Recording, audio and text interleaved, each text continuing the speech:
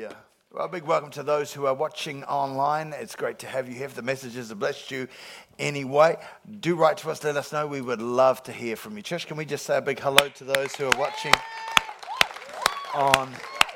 Well, we were away last week. We certainly missed being here. I heard Aaron did all right. Did Aaron do all right? I think he's a fine young preacher there. But we were down the South Island speaking at Travis Junction. But I wanted to, there's no place like home. It's weird when you're in a service and you're preaching, you're thinking, I wish I was back at my own church. And not because there's anything wrong with it. I just miss you guys. And we were both saying as we drove off, it's like, wow, it's just such a strange thing. We were down there for a wedding. Ruby got married. Some of you may know Ruby, but she's a youth pastor down there, and she got married. How old is she, Did you say?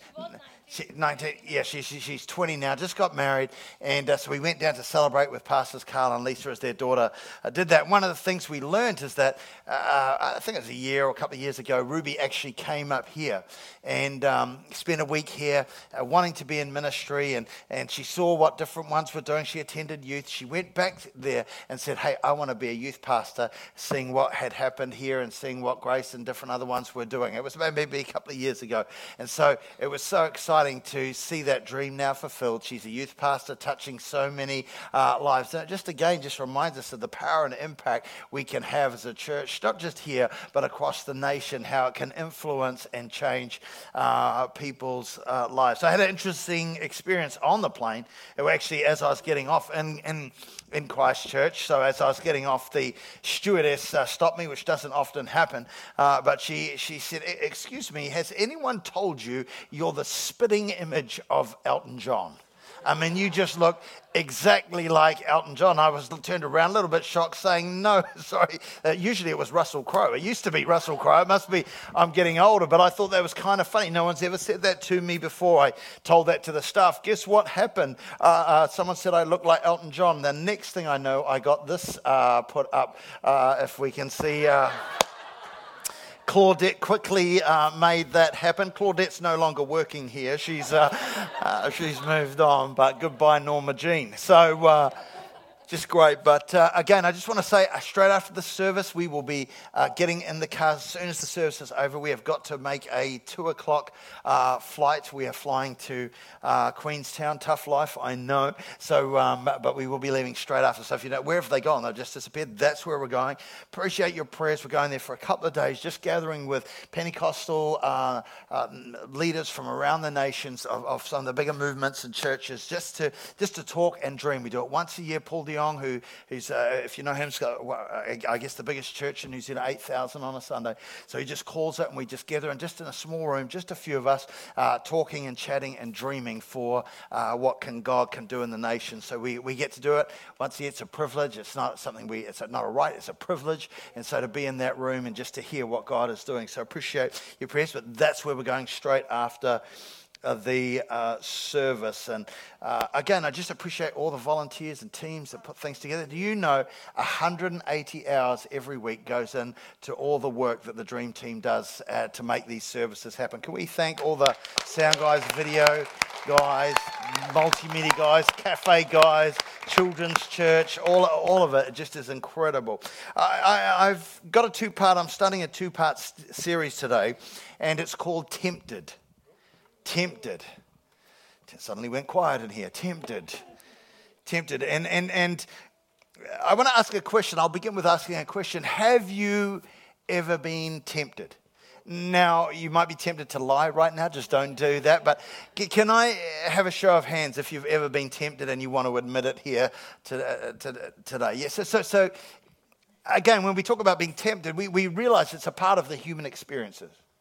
It's part of our human experience. And the truth is, temptation affects us all. It's something we all at some stage will have to wrestle with. If not today, then tomorrow. If not tomorrow, then the next day. It's just a part of life. Temptation affects us all. And I'm not just talking about being tempted to sin. I mean, we can be tempted for all kinds of things. We can be tempted to worry. We can be tempted to worry. There's a lot of people worrying right now. There's a lot of, this coronavirus and all that. I'm just seeing it. There's a lot of people, like they're tempted to worry. They're tempted, to go even beyond worry. They're tempted to fear or become fearful. And I see it. We can watch it on the news. It's like the news is amping it up because, again, it gets clicks and gets likes and gets watches and again. And I want to just remind us, we can be tempted to be fearful, but I want to tell you, we've not been given a spirit of fear. Come on. About 4 of you, I think I'll preach that. I said, we've not been given a spirit of fear, but of love and power and a sound mind. We need to not allow. It's amazing to me, even looking at different news sources, how different the information is. They can be talking about, I saw 2 news sources this week, and I don't know where they got their information, but they were using the same sort of places that they were speaking about, the same type of environments where they're saying they got the information, yet the amount of people they were talking about was like 200,000 difference. There was a 200, how does that happen from supposedly reliable news sources? And so there's a lot of fear-mongering out there. But now, again, too, I'm not saying we've also not been given a spirit of stupid. Can I hear an amen for that? I'm not saying being an idiot. Okay, I'm not saying let's just do whatever and we'll just, we've got to be prepared. Part of what we'll be doing down south will be talking about how will that affect the church. But we've got to remember that we've not been given a spirit of fear. We can be tempted to be fearful, but we've not been. That is not the spirit we have been given. And again, can I just tell you, our favorite news outlets are never going to put on the good news. So they're a bad news outlet. That's just what they do. We've got the good news right here. Come on, somebody. We got Jesus is right here. And so we're the good news outlet. In fact, I put it on my Facebook. And I haven't seen that on the news, but see, I don't know whether you know, in Jerusalem, the Jerusalem Post put this: Israeli scientists have been working on a vaccine for the coronavirus for 4 years. And so they're saying that they're only a few weeks away from finding a vaccine. Whether that's true or not in the sense of it being 4 weeks away, the actual article is a fact, but they started working on it after the last bird flu. But you won't hear that on the news. Come on, somebody. And I just thought, how incredible if that works out, that Israel will find, the Jewish people will find a vaccine for that. And the first people it's going to is Iran. Come on, somebody. I just think the mind boggles at what God will do and how God can use different situations. But we can be tempted to fear. We can be tempted for all kinds of things. We can be tempted to have a bad attitude. I know that's never affected anybody in these services, but in the other services, absolutely. We can have a bad attitude. We can be tempted to judge. We can be tempted to judge people, and we can be quick to judge. We've got to be careful. Someone said this: we can judge ourselves by our motives, but we judge other people by their actions. And so we'll say, oh, you did this because of that. No, but when we do something wrong and we do it, we just go, well, it's because of this and because of that. We've got to be careful because we can be tempted to judge. And I just want to say, don't judge other people for their sin that you don't struggle with. Because we don't know what you struggle with. Don't judge other people for the sin that they struggle with, just because you don't struggle with it. Because we all got issues. Come on, somebody. Amen. Amen. Amen. So we can be tempted for all types of things. We can be tempted to walk out. We can be tempted to give up. We can be tempted to lash out. We can be tempted to quit. Whatever it is, maybe a job or maybe a situation or maybe a relationship or maybe a marriage, maybe whatever it is, we can be tempted to quit. We can be tempted by all kinds of things. But I want to say this here today. Remember, you are not tempted because you are bad. You are tempted because you are human. Oh, I'll say it again. You are not tempted because you are bad. You are tempted because you are human. Temptation is a part of the human condition. Oscar Wilde, the great playwright, said this: I can resist everything except temptation. Come on, somebody.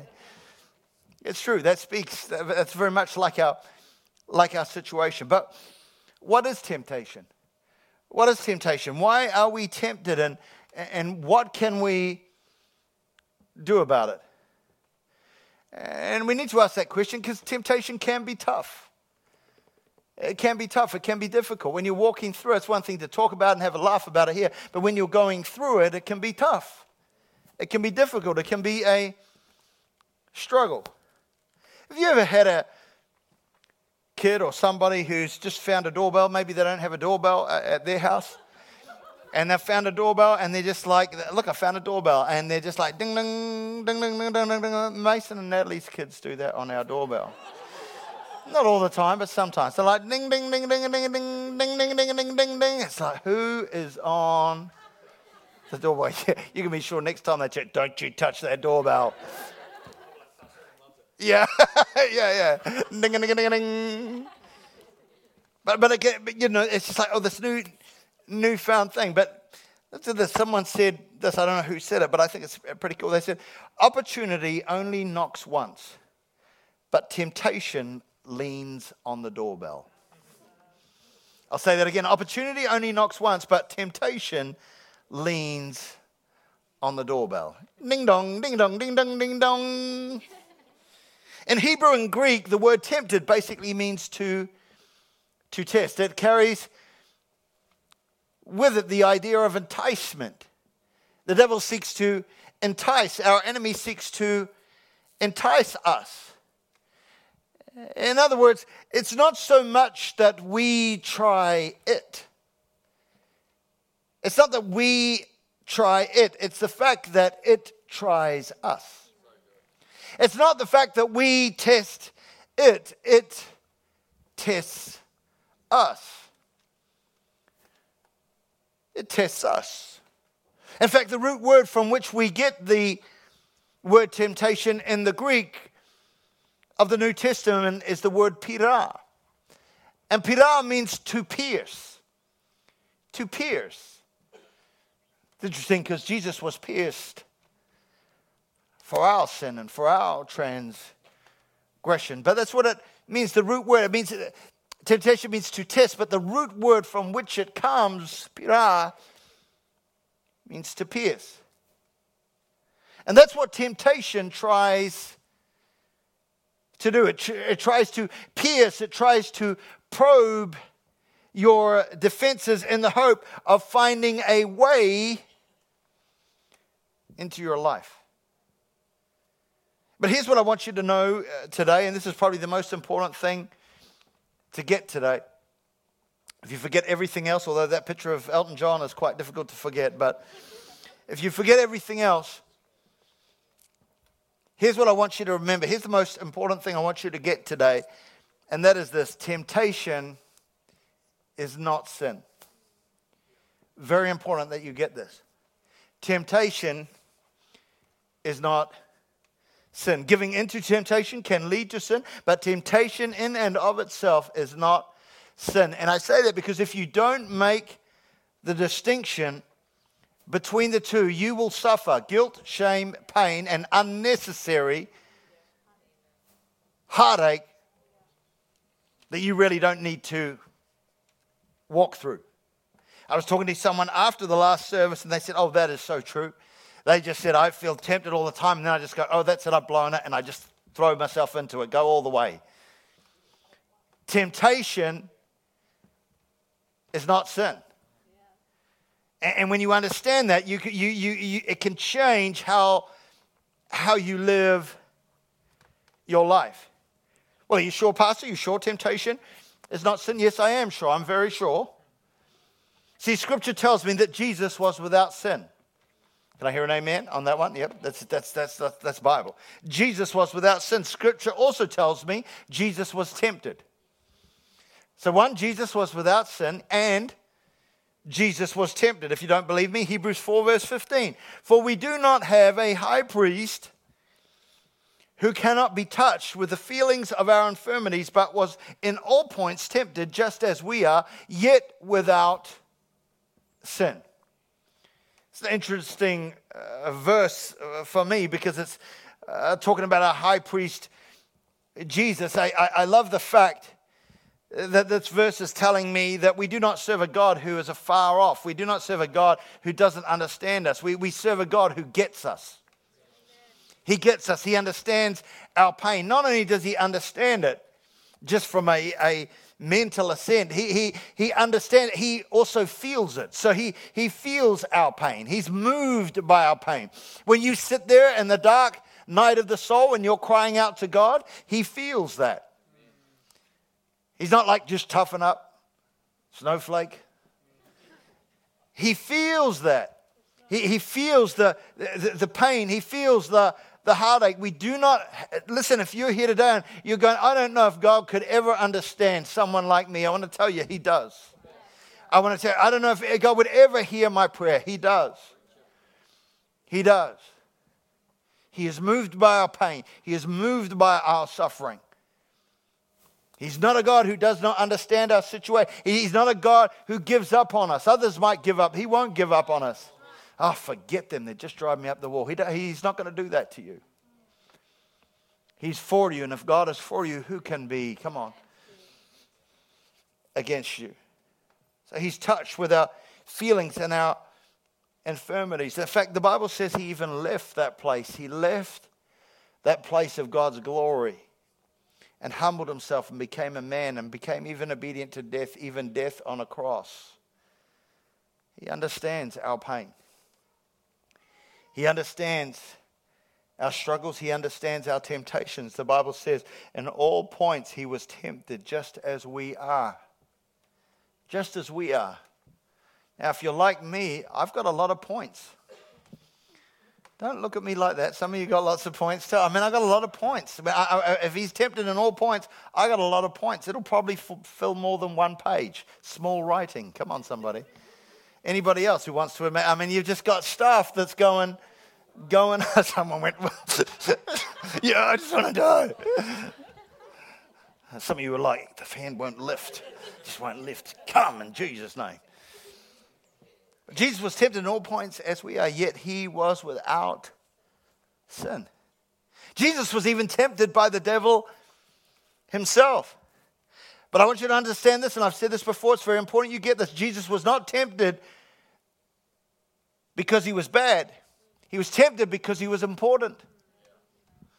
He was important. God had a plan for Him that He desired to accomplish in Jesus Christ. He was not tempted because He was bad. He was tempted because He was important. It says in Luke 4 verse 1, now Jesus, full of the Holy Spirit, left the Jordan and was led by the Spirit into the wild. For 40 wilderness days and nights He was tempted by the devil. Oh, there's so much in that scripture. I mean, the fact that you can be full of the Holy Spirit and still tempted. You can still be full of, I mean, you might be hearing you say, I'm a Pentecostal. Oh, Lord, I'm a tongue-speaking Holy Ghost Pentecostal. Friend, I want to tell you, even a tongue-speaking Holy Ghost person can be tempted by the devil. And people come up to me and say, oh, no, that's not a problem. That'll never happen to me. Well, if it can happen to King David, it can happen to us. If even King David, a man after God's own heart, can be tempted, anybody can be tempted. Come on, somebody. Full of the Holy Spirit, yet He was tempted for 40 wilderness days and nights. He was tempted by the devil. 40 days and 40 nights. I don't know about you. I find about 40 minutes tough going. Come on, somebody. 40 minutes is tough going, really. For 40 days, the devil was leaning on his doorbell. Ding dong. Ding dong. 40, of course, is the number of testing. I don't know whether you know, just a little aside. 40 is in Scripture is the number of testing. Numbers have different meanings. The number 11, the number 15, put them together, 11, 15, that's the time church starts. Come on, somebody, yeah.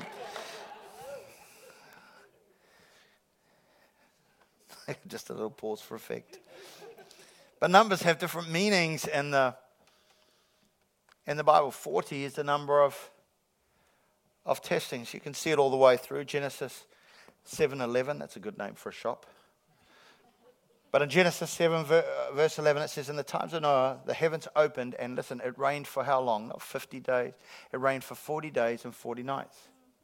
It's always the number of testing. You'll see it. Numbers have meaning in the Bible. The Israelites were slaves in Egypt for how long? 40 times 10, 400 years. How long did the Israelites wander in the wilderness? 40 years. It's the number of testing. And of course, these events are all found in Exodus, which happens to have 40 chapters. Moses, he lived for 40 years in Egypt and 40 years in the desert before God called him. It's the number of testing. He was on Mount Sinai hearing from God, getting those 10 commandments for 40 days and 40 nights. The spies were sent into the land for how long? 40 days. 40 stripes in the book of Deuteronomy was the maximum number allowed for anyone who was being punished, 40 lashes. It's the number of testing. When Israel disobeyed God, he gave them over to their enemies for how long? In Judges 13 verse 1, 40 years. It's the number of testing, 40. 40. First 3 kings of Israel, Saul, David, Solomon, ruled for 40 years each. It's interesting, isn't it, as you look at that over the years. The prophet Jonah prophesied for the destruction of Nineveh. And if they didn't repent, God was going to destroy the city. And he gave them 40 days to turn things around. And they did, and God saved that city. And for 40 days, Jesus was tempted. He was tempted by the devil, the Bible says. Yet he did not sin. Now, if Jesus can be tempted and be without sin, the good news is, so can you. So can you and I. If Jesus can be tempted and be without sin, so can you and I. And remember, Jesus was not tempted because he was bad. He was tempted because he was important. Can I say about you, don't underestimate what God can do in and through you. Friend, I want to tell you, you're not tempted because you're bad. You're tempted because you're important. You're tempted because God's got a plan. He wants to use your mess and make it a message. He wants to take your life and turn it around. And if he can get you to divert, if he can pierce and probe your situation, if he can just get you to change course just a little, if he can just take you off track, I want to tell you, he's won. So he's going to pierce, he's going to try you, he's going to test you, he's going to probe, he's going to pierce and probe. But I want to tell you, friend, he's doing it because you're important, not because you're bad, because he knows that there's a destiny on you, and that if you ever got wind of the fact that God might just use you to reach somebody, that God might just use you to change somebody's life, he's going to do whatever he can to stop it. Whatever he can to stop it. And that's why he leans on your doorbell. That's why he leans on your doorbell. And I'm just saying here today, don't answer the door. Don't answer the door. See, temptation is not sin. It's a call to battle. It's a call to battle. You got to understand, when you're in the battle, this is a time to stand up and believe God. And it is a battle. There's no doubt about it. But I want to say this. Don't let the fact, is this all right, everybody? Don't let the fact that you're tempted make you feel like you've failed. Because that's where that person between the last service, that's what happened. They get tempted, so they feel like a failure. Don't let the fact that you're tempted make you feel like you failed. The best of saints may be tempted by the worst of sins, Matthew Henry said. But temptation is not sin. Jesus was tempted at all points as we are, yet was without sin. And my friend Anon said, some of you go, who's Anon? You know the story, it's anonymous. I thought it was a guy named Anon. I was like, he's amazing. So many quotes. Anon. I'm just not that smart. Temptation is something that we must never excite, but always expect. And so we need to draw the line. And so all I'm trying to say today, and I pray this helps, is we have to draw the line and understand there is a difference between, help me Jesus, spelling by faith. Yay. Okay, I am getting better, aren't I, dear? Yeah. Who knows what I could have spelled a couple of years ago. But I want you to understand that temptation is not sin. There is a line. And when you don't understand that and when you don't discern it, what happens is people get tempted and they just go, oh, well, I've mucked up now. Might as well go all the way. No, fight it. And temptation is not sin. Jesus was tempted and he did not sin. A lot of people, they say things like this, can I do this and be a Christian? I don't know whether Aaron covered this last week. Can I do this and be a Christian? Can I do that and be a Christian? It's kind of the wrong question. Can I do this? Me and my girlfriend, can we do... How far can we go and still be Christian? Not very far. No. Can I do this and be a Christian? Because really what you're saying is, how close to the edge can I go? And really, really Christianity then becomes about rules and regulations, which you don't want it to be about. What I'm saying to you today is don't answer the door. Yeah. What I'm saying to you today is stay away from the edge. Stay away from the edge. Don't see how close can I go. I don't want to tip over, but I just want to go as close as I can. But no, I'm just telling you, don't go close. Stay away. Tap your neighbour and say, the pastor's definitely talking to you. Stay away from the edge.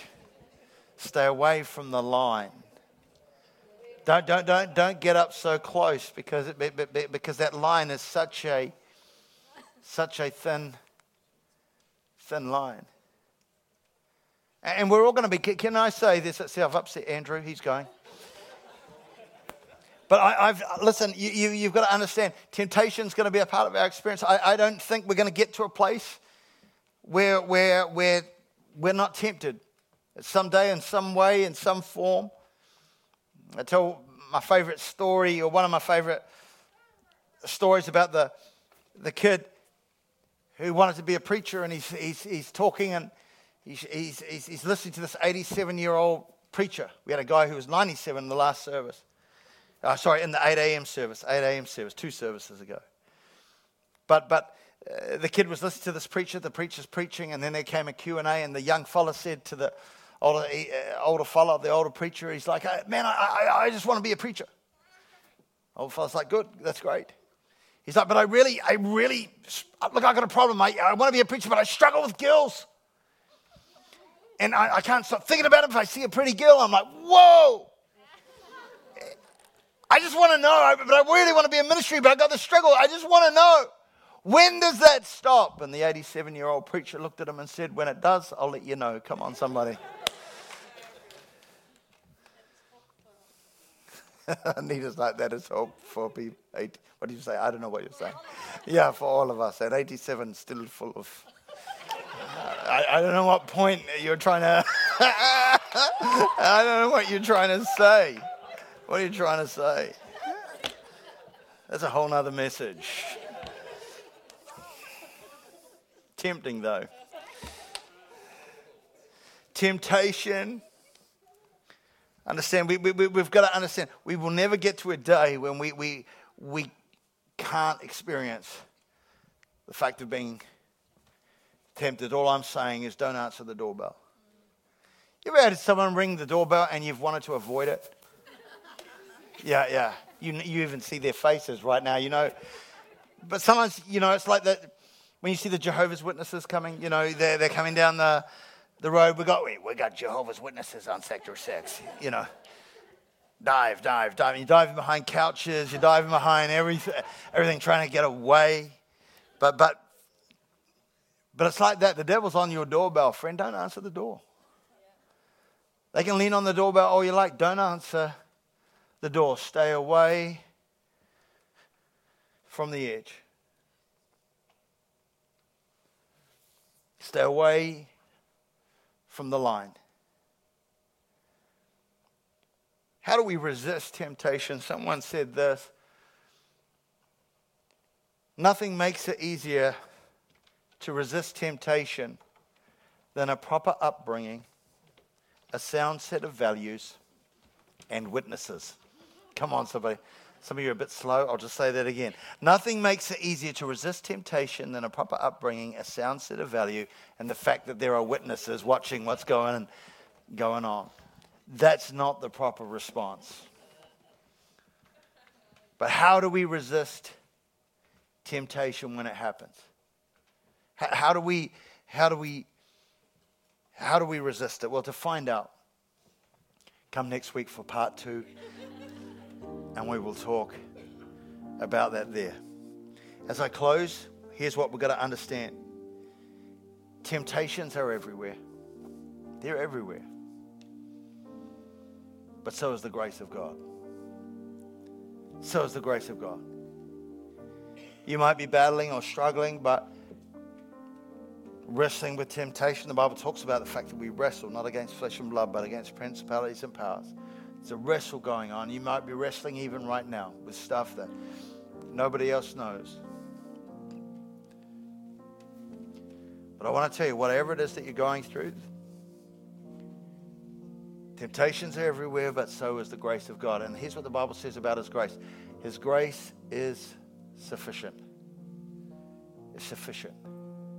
He won't run out of grace. There is more than enough. Every head bowed and every eye closed. Lord, you know every situation in this room today. You know every struggle. You know every battle. You know every heartache. You know every wrestle. You know every temptation that people are facing today. And so, Lord, we just ask right now that you would sovereignly move in every person's life in this room. Father, I pray that they would know the sense that your grace is sufficient. They would sense a washing of your grace, a filling of your grace, that they would sense a measure of your goodness and grace. We thank you that your mercy is new this morning and that your grace is sufficient for whatever we're facing, even today, and certainly for tomorrow. And so help us to walk in your grace. Help us to walk not living in our own righteousness as we've talked about, but in your righteousness. Help us to know your way. Give us wisdom to keep away from the line. When we hear the doorbell, let us not open the door. Let your grace be sufficient for us all.